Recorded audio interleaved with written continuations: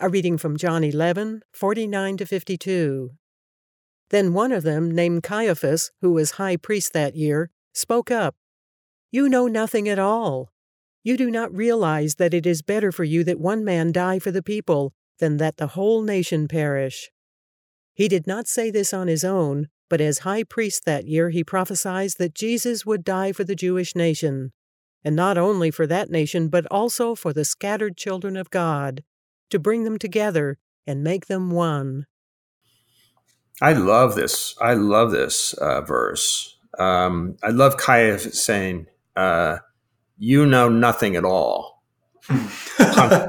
pontificating. Of course, he shows up later, but there's another one which we'll probably talk about. But you know nothing at all.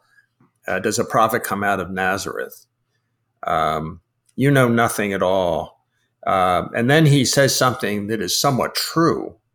It is better that one person die for the people. True, in terms of reality, of culture, and everything else. Sometimes we see that in a non-Christian setting where one dies for many. As Samson, in a way, was that person in the Old Testament. But he's also referring to the reason Jesus Christ comes into the world. But he doesn't know that. So he is speaking very politically.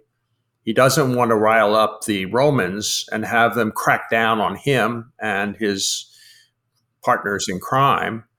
And why would he? He's a political figure as well as a religious figure.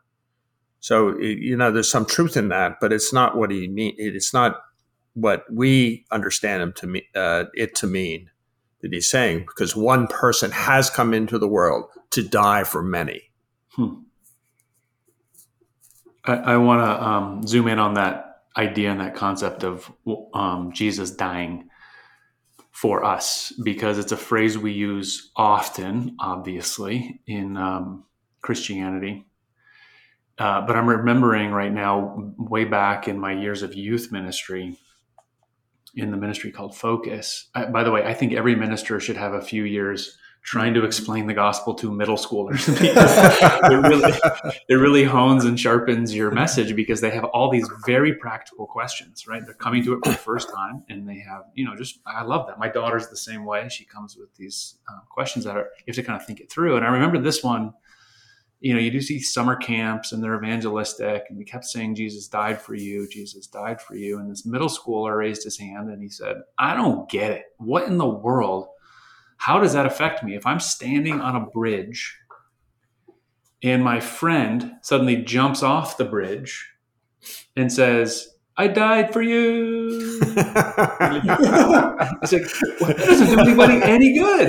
And I was like, great question. I said, let's stay on that bridge for a second. It's not that your friend jumps off the side of the bridge spontaneously. It's that you're stuck on the railroad tracks on that bridge and a train is coming.